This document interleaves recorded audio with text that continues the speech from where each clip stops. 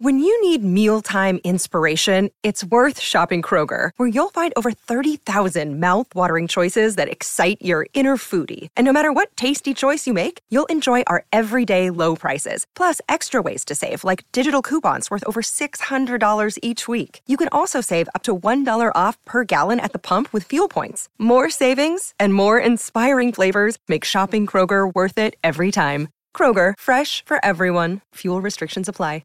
Hello, everyone, and thank you so much for joining Watermark's podcast series, Women of the C-Suite, where we have the pleasure of hosting some of the most distinguished female executives anywhere about their journeys and the paths they took to get to the top.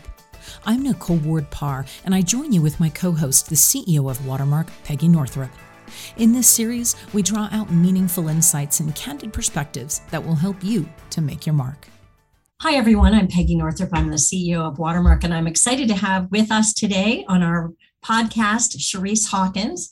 Cherise is an engineer and a technologist with a passion for driving what she calls the evolution of digital narrative content. And she believes she has the best job ever as the founder and CEO of PageDip. Now, I know PageDip very well. I know Cherise very well because Cherise is the big brain behind our spiffy new website at Watermark. And I'm very excited for everybody to have a look at that and to hear how she came to this innovative new product. But first, a little bit more about her. She is an award-winning business owner, an accomplished speaker, and she's appeared in Vanity Fair on a vanishingly short list of women of color who have received venture backing. So we can talk about that as well. And she's appeared on Shark Tank, as something I know you don't really want to talk about. So we're going to skip that, Cherise. Her background includes working as a Walt Disney Imagineer, building theme parks around the globe. That I do want to talk about, as well as joining Time Warner Cable, where she served as the VP of Software Development. So thank you so much for being here, Cherise. I really appreciate it. Always love having a conversation with you.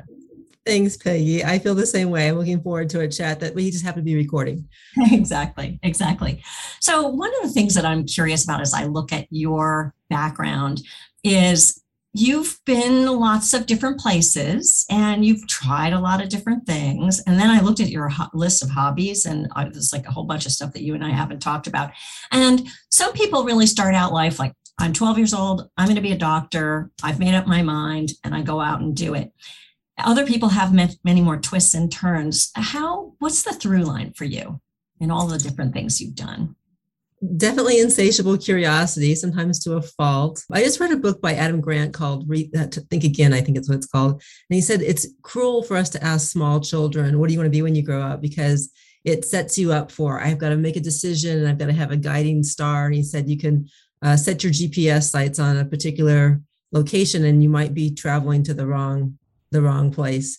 But I'm insatiably curious. And so as one door would open and we get involved in a particular area, then something else would catch my eye. But I do think there's a thread of curiosity and there's a thread of building things. And there's a thread of wanting to be of service through all of those different, and I believe entertainment can be of service to humanity, not just, I'm not a doctor, and so I'm not finding the cure for cancer. So those are the two things I think led the journey. And I do think that you have to keep making decisions as you get more information and not be afraid to pursue things that catch your attention, or as the world unfolds and things and other opportunities arise, to go for it. Yeah, exactly. And talk about a little bit about becoming an entrepreneur, because you had a big job. You had a great job with a stable company. And it's because I've done this too. And you go out as an entrepreneur, it's like, talk about risk. But you've been at it now for a good long time, and I'm sure are feeling successful. But talk a little bit about that decision and the kinds of fears that you had to overcome. Are there things that you wish you had known prior to launching your company? That's a really interesting story as well. I think people get the entrepreneurial spirit for different reasons and at different phases of their life. And I've noticed, especially for women, there tend to be, kind of really early in your career, or at a later stage when you have maybe a little bit more financial security, or your children a little bit older. I do have a daughter, and one of the key things for me was we have to have the 401k, the 529 funded. That I wouldn't leave corporate until I knew we had, the educational piece locked in for our daughter. And those aren't necessarily decisions that everyone thinks about for a lot of different, family reasons, but it was really important to me that I wanted to take a personal and a career risk and follow my passion for building, but I wasn't able or wasn't willing to put any of my family or my family responsibilities at risk. And that means that I started entrepreneurship later in life. I was well beyond the 20s. And I think we're starting to realize that more women change careers and pursue different interests and become entrepreneurs at perhaps different stages than the classic on TV, as seen on TV, students that are still in Stanford. Right. Student with a hoodie. Seem to come out of the same box. I read somewhere, in fact, once that the chief trigger for someone to become an entrepreneur is that they inherit money. Isn't that interesting? We talk about generational wealth built in the entrepreneur ecosystem. And so you've gone out and raised money. You've built a company and built revenue. What are the kinds of things that you would tell somebody else in your situation about raising money in particular? All the entrepreneurs I know, this is a huge pain point for them. That stat about inheriting is fascinating. I had not heard that one. But that's an interesting reference. In terms of raising money, there's a number of things that I wish I would go back and tell my former self. One is to raise enough money and to not put yourself in a situation where you are underfunded. And when you're first starting out and you're a first-time entrepreneur, it's hard to understand what underfunded means. You're so excited that people are wanting to believe in your business, but really doing the math and saying, what do I need to have to meet that next milestone? And luckily I had, kind of an engineering background, and I had experience managing multi-million-dollar budgets from corporate. So I had that perspective. But I do think it can be a blind spot for people to not understand what do you really need to get started. You want to make sure that you've got the right foundation in place. I do know people that have kind of run off the cliff, unfortunately, because they didn't do that. Cash flow is king, and so you've got to have a plan in place for that. But I will say that the stats that you read about women founders and underrepresented founders, those are real. I've lived the additional number of people that you have to talk to raise the same amount. I've lived the sometimes the funds that are interested in underrepresented founders are not ones that have the capacity to do follow-on investments, and understanding follow-on investments and what your cap table will look like, not just now, but over time, is something that you really need to spend time and learn about before you just jump into the deep end of the pool, because it has repercussions in the near term and in the long term, and when your eventual exit happens. Right. And talk a little bit about that change from corporate into entrepreneurship. I mean, I remember when I had left a big job, and I was really used to having an assistant, and I was at an airport, and normally I would travel with, I'm sure you had the same experience. You travel and your assistant gives you a sheet, or, so you have everything written down. And so you don't really have to think. I was in the airport reading a book and missed the plane because I had not on my calendar, I had not translated to the new time zone. And so I just missed it completely and went up to the gate and said, what happened to my airplane? And that was when I realized I have to get my act together here, because I am no longer working in a big company with an assistant who can tell me what to do. So everybody I know who has made that transition has had some kind of story like that. Do you have one? Oh, I don't know if I have a story like that. Well, one thing is there's this particular kind of pen that I just loved. And now I write on a digital tablet, which I love this digital tablet. You should get one.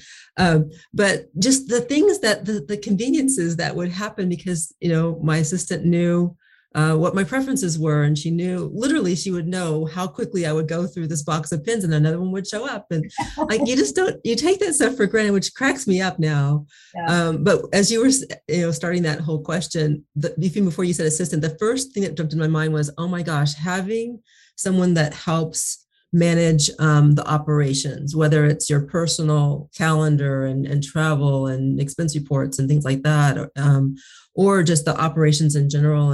And the amount of time that running a business takes when you don't have that operational infrastructure is shocking. There's always something every week that requires the attention of someone that takes care of those details. And those details can mean, did you miss your employment tax payment or not? Right. But they aren't things that when you first start into corporate, those are not experiences that come naturally or have the opportunity to do. Yet I tell people, whether you start off in entrepreneurship and you get to work for a large company later, or you work for a large company and then you become an entrepreneur, there are skills and experiences that are very important in both worlds. And I'm really excited at the fact that I now have had both of those. I can see both sides. I understand the pros and cons. My daughter asked me, well, do you think I should work for a small company or start my own company? I'm like, well, let's sit down and talk about that, because it's not like there's a right answer, but there might be a lot of things that you don't anticipate. One description I say about being a CEO is you do all the jobs that no one else, you don't have someone to do or are left over. Those don't just fall to you, right? And that could be, talking to the health insurance provider when something goes awry. Like it can be a mystery every day what falls in that category. Yeah. So it keeps it exciting. Yes, I'll say that. Different every single day. Well, talking about things that have been different every day, I like to ask people on our podcast how the last year has been, because this has been such a challenging year. And we talk to people who are in cybersecurity, who are in the healthcare field, but anyone running any kind of a business has had extraordinary challenges this year. So what have you learned about leadership during this time? Have you had to do things differently? Are there changes you've noticed in yourself or things that you realize you have to do with your team that are a little bit different? I'm really, really proud of our team. And you had to make quick decisions. I remember our lease was up in the middle of COVID. So we'd been not in our offices, of course. And but no one knew at the beginning of COVID how long this was going to last. So this decision of do you go in one weekend and move everything out and give up your lease, or do you kind of hang in there for the long haul? We decided to leave our office building, and we all went to our own home offices. And I didn't really have a worry about it, but it was pleasantly. It was pleasant that it didn't become an issue at all. We didn't skip a beat. Like we added one more meeting. We used to do stand-ups once a day. We have stand-ups twice a day. We have one more meeting, and we put our Zoom in place and our Slack channels and all that sort of stuff to communicate. And it just reminded me that when you've got the right culture and you've got the right product, you've got the right team, that a lot of these issues that I would truly fret over in my corporate life of, oh my gosh, I have a remote employee and how will they stay motivated and connected? We all kind of pulled together, and it worked out really well. And in some ways, I think we have some advantages now to being remote and being able to not hop on a plane and to go to a 1 hour meeting on the East Coast, which I can't believe we used to do that kind of stuff. I know. So yeah, in general, I think my life motto is it all works out. I think we are stronger. We have more business opportunities now because of the remote nature of work. But it's not to say that it wasn't a scary time. It wasn't somewhat perilous. And back to the cash flow problem, I was very concerned about how the pandemic would affect our revenue projections, our customers. We've had, thankfully, no churn. But it was a very tumultuous and emotional time to be a leader and hope that you're making the right decisions, and then get data on what decisions you were making and try and rapidly adapt to the new normal. Right. Are there different Are there differences that you notice in yourself as a result of having gone through this period, both personal and professional? I mean, I know, for example, I pay a lot more attention now to, I'm starting to feel burned out, stressed out. I have to do something right now. I don't want to let this fester. I can't just not exercise. Are there things that you've noticed for yourself? The thing that I miss the most is I like to do it's called aerial silks, where you go to a studio and climb large pieces of fabric and hang from the ceiling and unfurl in really interesting and creative ways. Needless to say, I couldn't do that over COVID, and I didn't have an aerial rig in my house. And so finding other ways, and I discovered that certain types of extracurricular activities allowed me to be fully present. And I needed that time when you're ready to do an aerial drop, you are not thinking about accounting. Like I am not going to die, So meditation and self-care and nutrition all came more to the forefront because we're making every meal at home, and we're just sort of managing the uncertainty. I don't think it was, the pandemic obviously was a defining moment and a health risk and all those things, but it also we were inside and we were kind of figuring out what our new normal be, and just things like, how do we want to make every meal of every week healthy and fulfilling and exciting? And so we started cooking more as a family. So I just think it taught me more about how do you approach problems, and you have control over how you react to certain things that are outside your control. I would say that in the past, but then you got to really practice it, for many months on end. Yes. So that turned out to be a blessing in disguise. Yeah. Those are the kinds of things we want to hang on to as things start to open up. I mean, there's been a lot of good news recently, and the vaccination rates are going up, and there are things that I'm starting to look forward to of real travel again. Where's the first place you want to go, Cherise? I want to go abroad because we always traveled abroad, a lot. My daughter has a passport that's incredibly impressive for the age, her age compared to when I was growing up. But seeing family, like we didn't get together for family as much. And so first and foremost would be to go see some of our extended family that we just haven't had a chance to. And then right after that, I'd like to go to, I've always wanted to go to Norway, and I've always wanted to go to Peru.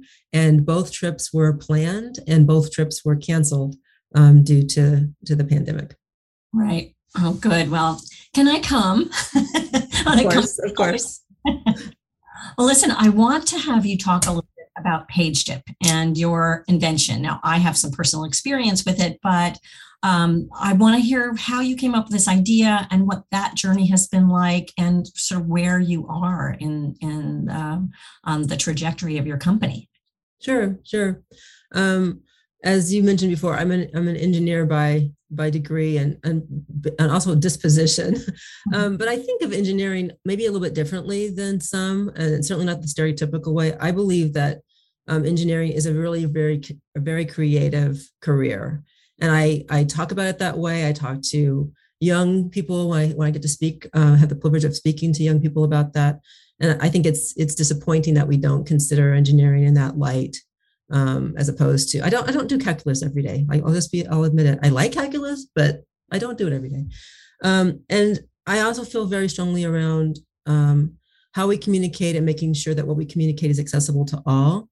And it dawned on me back in corporate, frankly, that the way we're using tools that were most often the tools that we're using were tools that were created before the internet. So we're applying what I call flat and stale documentation to a modern society and a modern reader. And there's a lot of disconnect that comes because of that. And on top of that, we don't have the efficacy to understand whether what we're producing is really meeting the mark and doing its job. So in a nutshell, PageDip is an authoring environment. It's a no code, any mere mortal can use it. That allows you to create interactive documentation really, really rapidly, making sure that it's engaging, it's on brand, and most importantly, that it's measurable. So you can figure out whether this is really working right down to the specific word or widget, and have this virtuous cycle around improving the material. for some extra sprinkles of goodness on top, we make sure that the content is accessible by the blind and visually impaired. And I feel strongly that, making content better, making it a single source of truth and making it accessible are really important traits. And it only makes your business better when you can measure how well something's doing. So that's what we have created with this fantastic team. And I've been pleasantly surprised at how many places it's found a home. So not only in enterprise, which is our biggest clientele comes from enterprise customers, but we've also worked with hospitals and medical providers to improve their post-op care documentation. We have a couple of higher education organizations that use PageDips for communication. And then we had this fantastic project. I think it was just due to our knowing each other that we were talking one day about you needed a new website and some of the issues that you'd had with the Watermark communication. And we started just riffing off of, well, could it be a page dip and what would that look like and what would the benefits be? And that was truly a fantastic collaboration and project from last year. And I'm biased, but I think the outcome is nothing short of magical. It is magical. And also it happened so incredibly fast because it was something that I had been wanting to do from day one and taking over this job. And then to be able to finish it in just a couple of months to me was just so fantastic. Patience, not my strong suit. And so that was really great. So where do you see, if you had a vision of your career, your company in the next 5 or 10 years, how do you envision that? Do you let yourself go there? I do. You have to dream. Because I think I read something about, dreams are the future. That's how you map out the future is to really allow yourself to think about where you want to be and how you want to get there. Our view of the world is that content can be measurably better. Not only in how it's created, but how it's distributed and how it's measured in terms of like I said, its efficacy. So that is the lens that we use to look at feature requests, how we're moving the product forward, what we're asking our customers, what we're offering to our customers. And that's really exciting. And I don't think that journey will ever end. I think we continue to evolve. As I like to say, when holograms are available, we'll put them in PageDip. So we're always looking for how to incorporate the next best thing and how to improve just how we communicate, whether it's, like I said, in a business sense or maybe even a personal sense. I would ultimately like to see this tool available to students. So that's kind of one of my secret dreams, is to be able to pay it forward to the younger generation. And I think that being able to become have a successful outcome to this journey and be able to support entrepreneurs and be an angel investor. I'm one of the people that writes down goals longhand, and one of them is be an angel investor. I think that's the equivalent of having an inheritance. Having the resources to be able to help other small businesses grow to be really impactful. I think that would be a fantastic next chapter. Right. Yeah, that would be a great way to pay it forward. And you have so much wisdom to pass on, Cherise. I mean, I found that I can ask you things like, oh, this is I have my people who are in my kitchen cabinet, and I consider you to be one of them. That's a big plug. So I want to ask you, I want to go back to the Disney Imagineer thing, because so many people are fascinated by that part of your career. So talk about what you learned from that. It must have been exciting and thrilling and fun and silly. And it was also a long time ago, but I feel like that was my first job out of college. Yeah. And we don't need to talk about numbers, but just trust me that it was a while ago. I worked on the Paris Disneyland project, which opened in the early 90s. So that just kind of gives you some perspective. I think it was a real interesting turning point because it's where I got to every day kind of viscerally experience that engineering is creative, and their problems would come to us around a new idea or a new ride or a new show that no one had figured this out before. There was no roadmap for how to make Paris Disneyland. So it teaches you this this approach to thinking about problems, to evaluating different options, that has really carried through every single job that I've ever had. And so I'm incredibly grateful for that experience. And it also taught me, different organizations have different cultures and different makeup of who the decision makers are and what drives the organization. And so with Disney, the creatives really drive, as they should, they drive all the decisions around the experience. And I've worked in other companies where engineering led all of the decisions. And I've worked in other companies where the business, the pure business model, the financials drove the business. And they all have merit, and they all have, again, pros and cons, and understanding what resonates with you and where you want to be at each phase of your career. But I feel privileged to have had that experience. And I just look back, I'm still a big roller coaster fan. I'm still a big Disney fan. I don't think it'll ever leave my blood. It's just a phenomenal experience.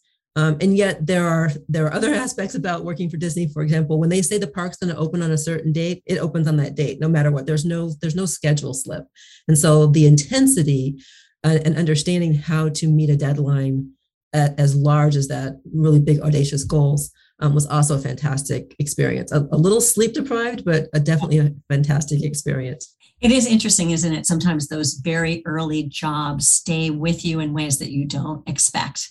My very, very early jobs were in working on newspapers and meeting those deadlines. And similarly, it's 5 o'clock, the paper ships. That's it. It's being printed. If you're not ready, you're not in the paper that day. Right. Yeah. Sometimes there's a typo. I look at typos now and I think, I know what happened. Yeah. But that discipline was a really great thing to experience, and being held accountable, and you've got to do what you say you're going to do, and you're pulling together to make this really, really large thing happen. I don't think I've worked on any project. I don't think I've worked on any project that had that kind of deadline, or the single vision and single focus that helps drive excellence. Right.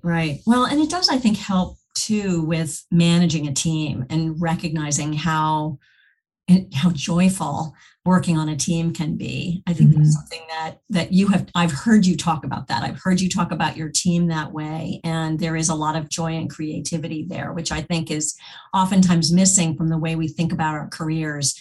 A wonderful coach that I have worked with has a Venn diagram, and she calls it, one circle is productivity and one circle is value, right? It's like what people value you for, what value you get out of it, how much you get paid. And then the third one is joy.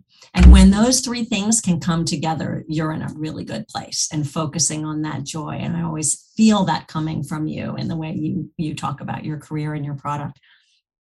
One of the people that I had the pleasure of getting to know, working with, and became a friend is Erica Anderson, who wrote Being Strategic, among a number of other business books that are very popular bestsellers.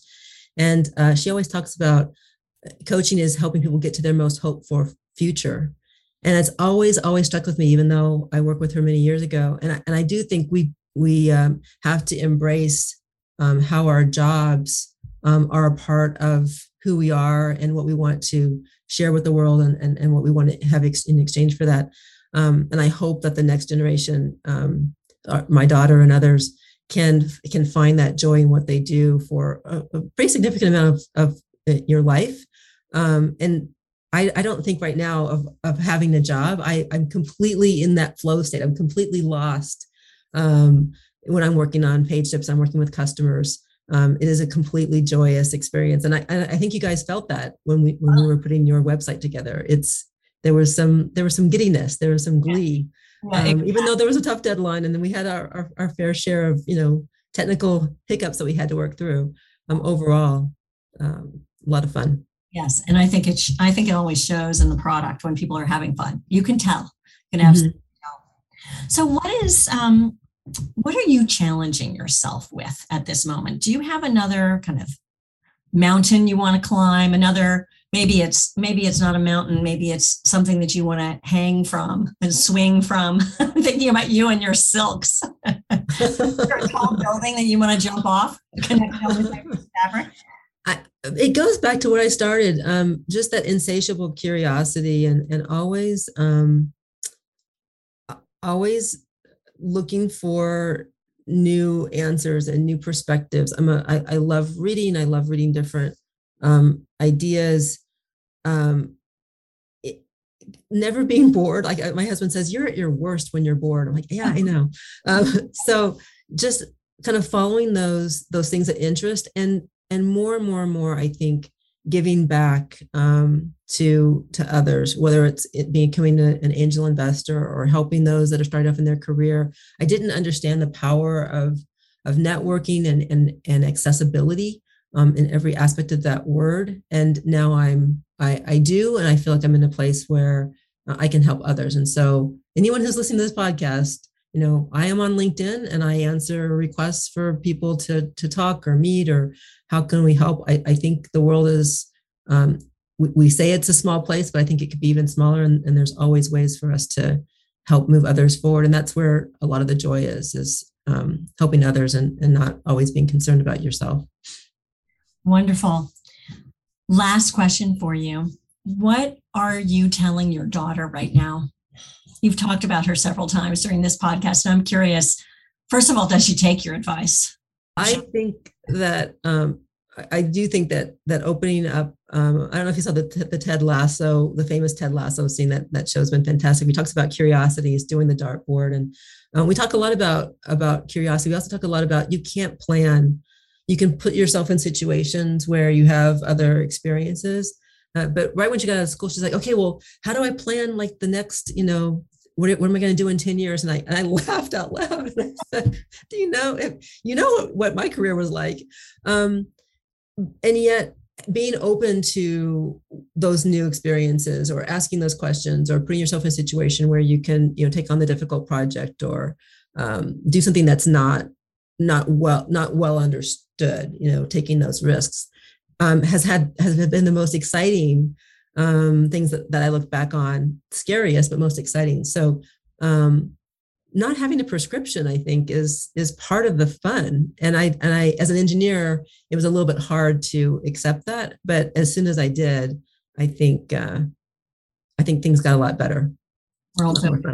Yeah, it's like chasing your excitement, chasing your curiosity, remaining open to new experiences. Mm-hmm. Terrific advice for anyone, daughters, mothers, and ourselves. Thank you so much, Grace. Thank you so much for being with us today. I really, really appreciate it. And it was a pleasure. It's always a pleasure talking to you. And for anybody who wants to check out PageDip, it is at pagedip.com, and you can see some of the results at wearewatermark.org. Thank you again. Thank you all so much for listening today. Along with my co-host, Nicole Ward-Parr, I invite you to check out all of our upcoming programs at wearewatermark.org. With leadership training and inspirational fireside chats with awesome coaches, entrepreneurs, and women business leaders every single week, we're dedicated to helping you become the leader you were meant to be. We hope you'll consider becoming a member, lend your expertise, or come to one of our in-person conferences. We'll learn, we'll connect, and we'll have fun, I promise. Hope to see you soon. Thanks again. This podcast is a part of the C-Suite Radio Network. For more top business podcasts, visit c-suiteradio.com.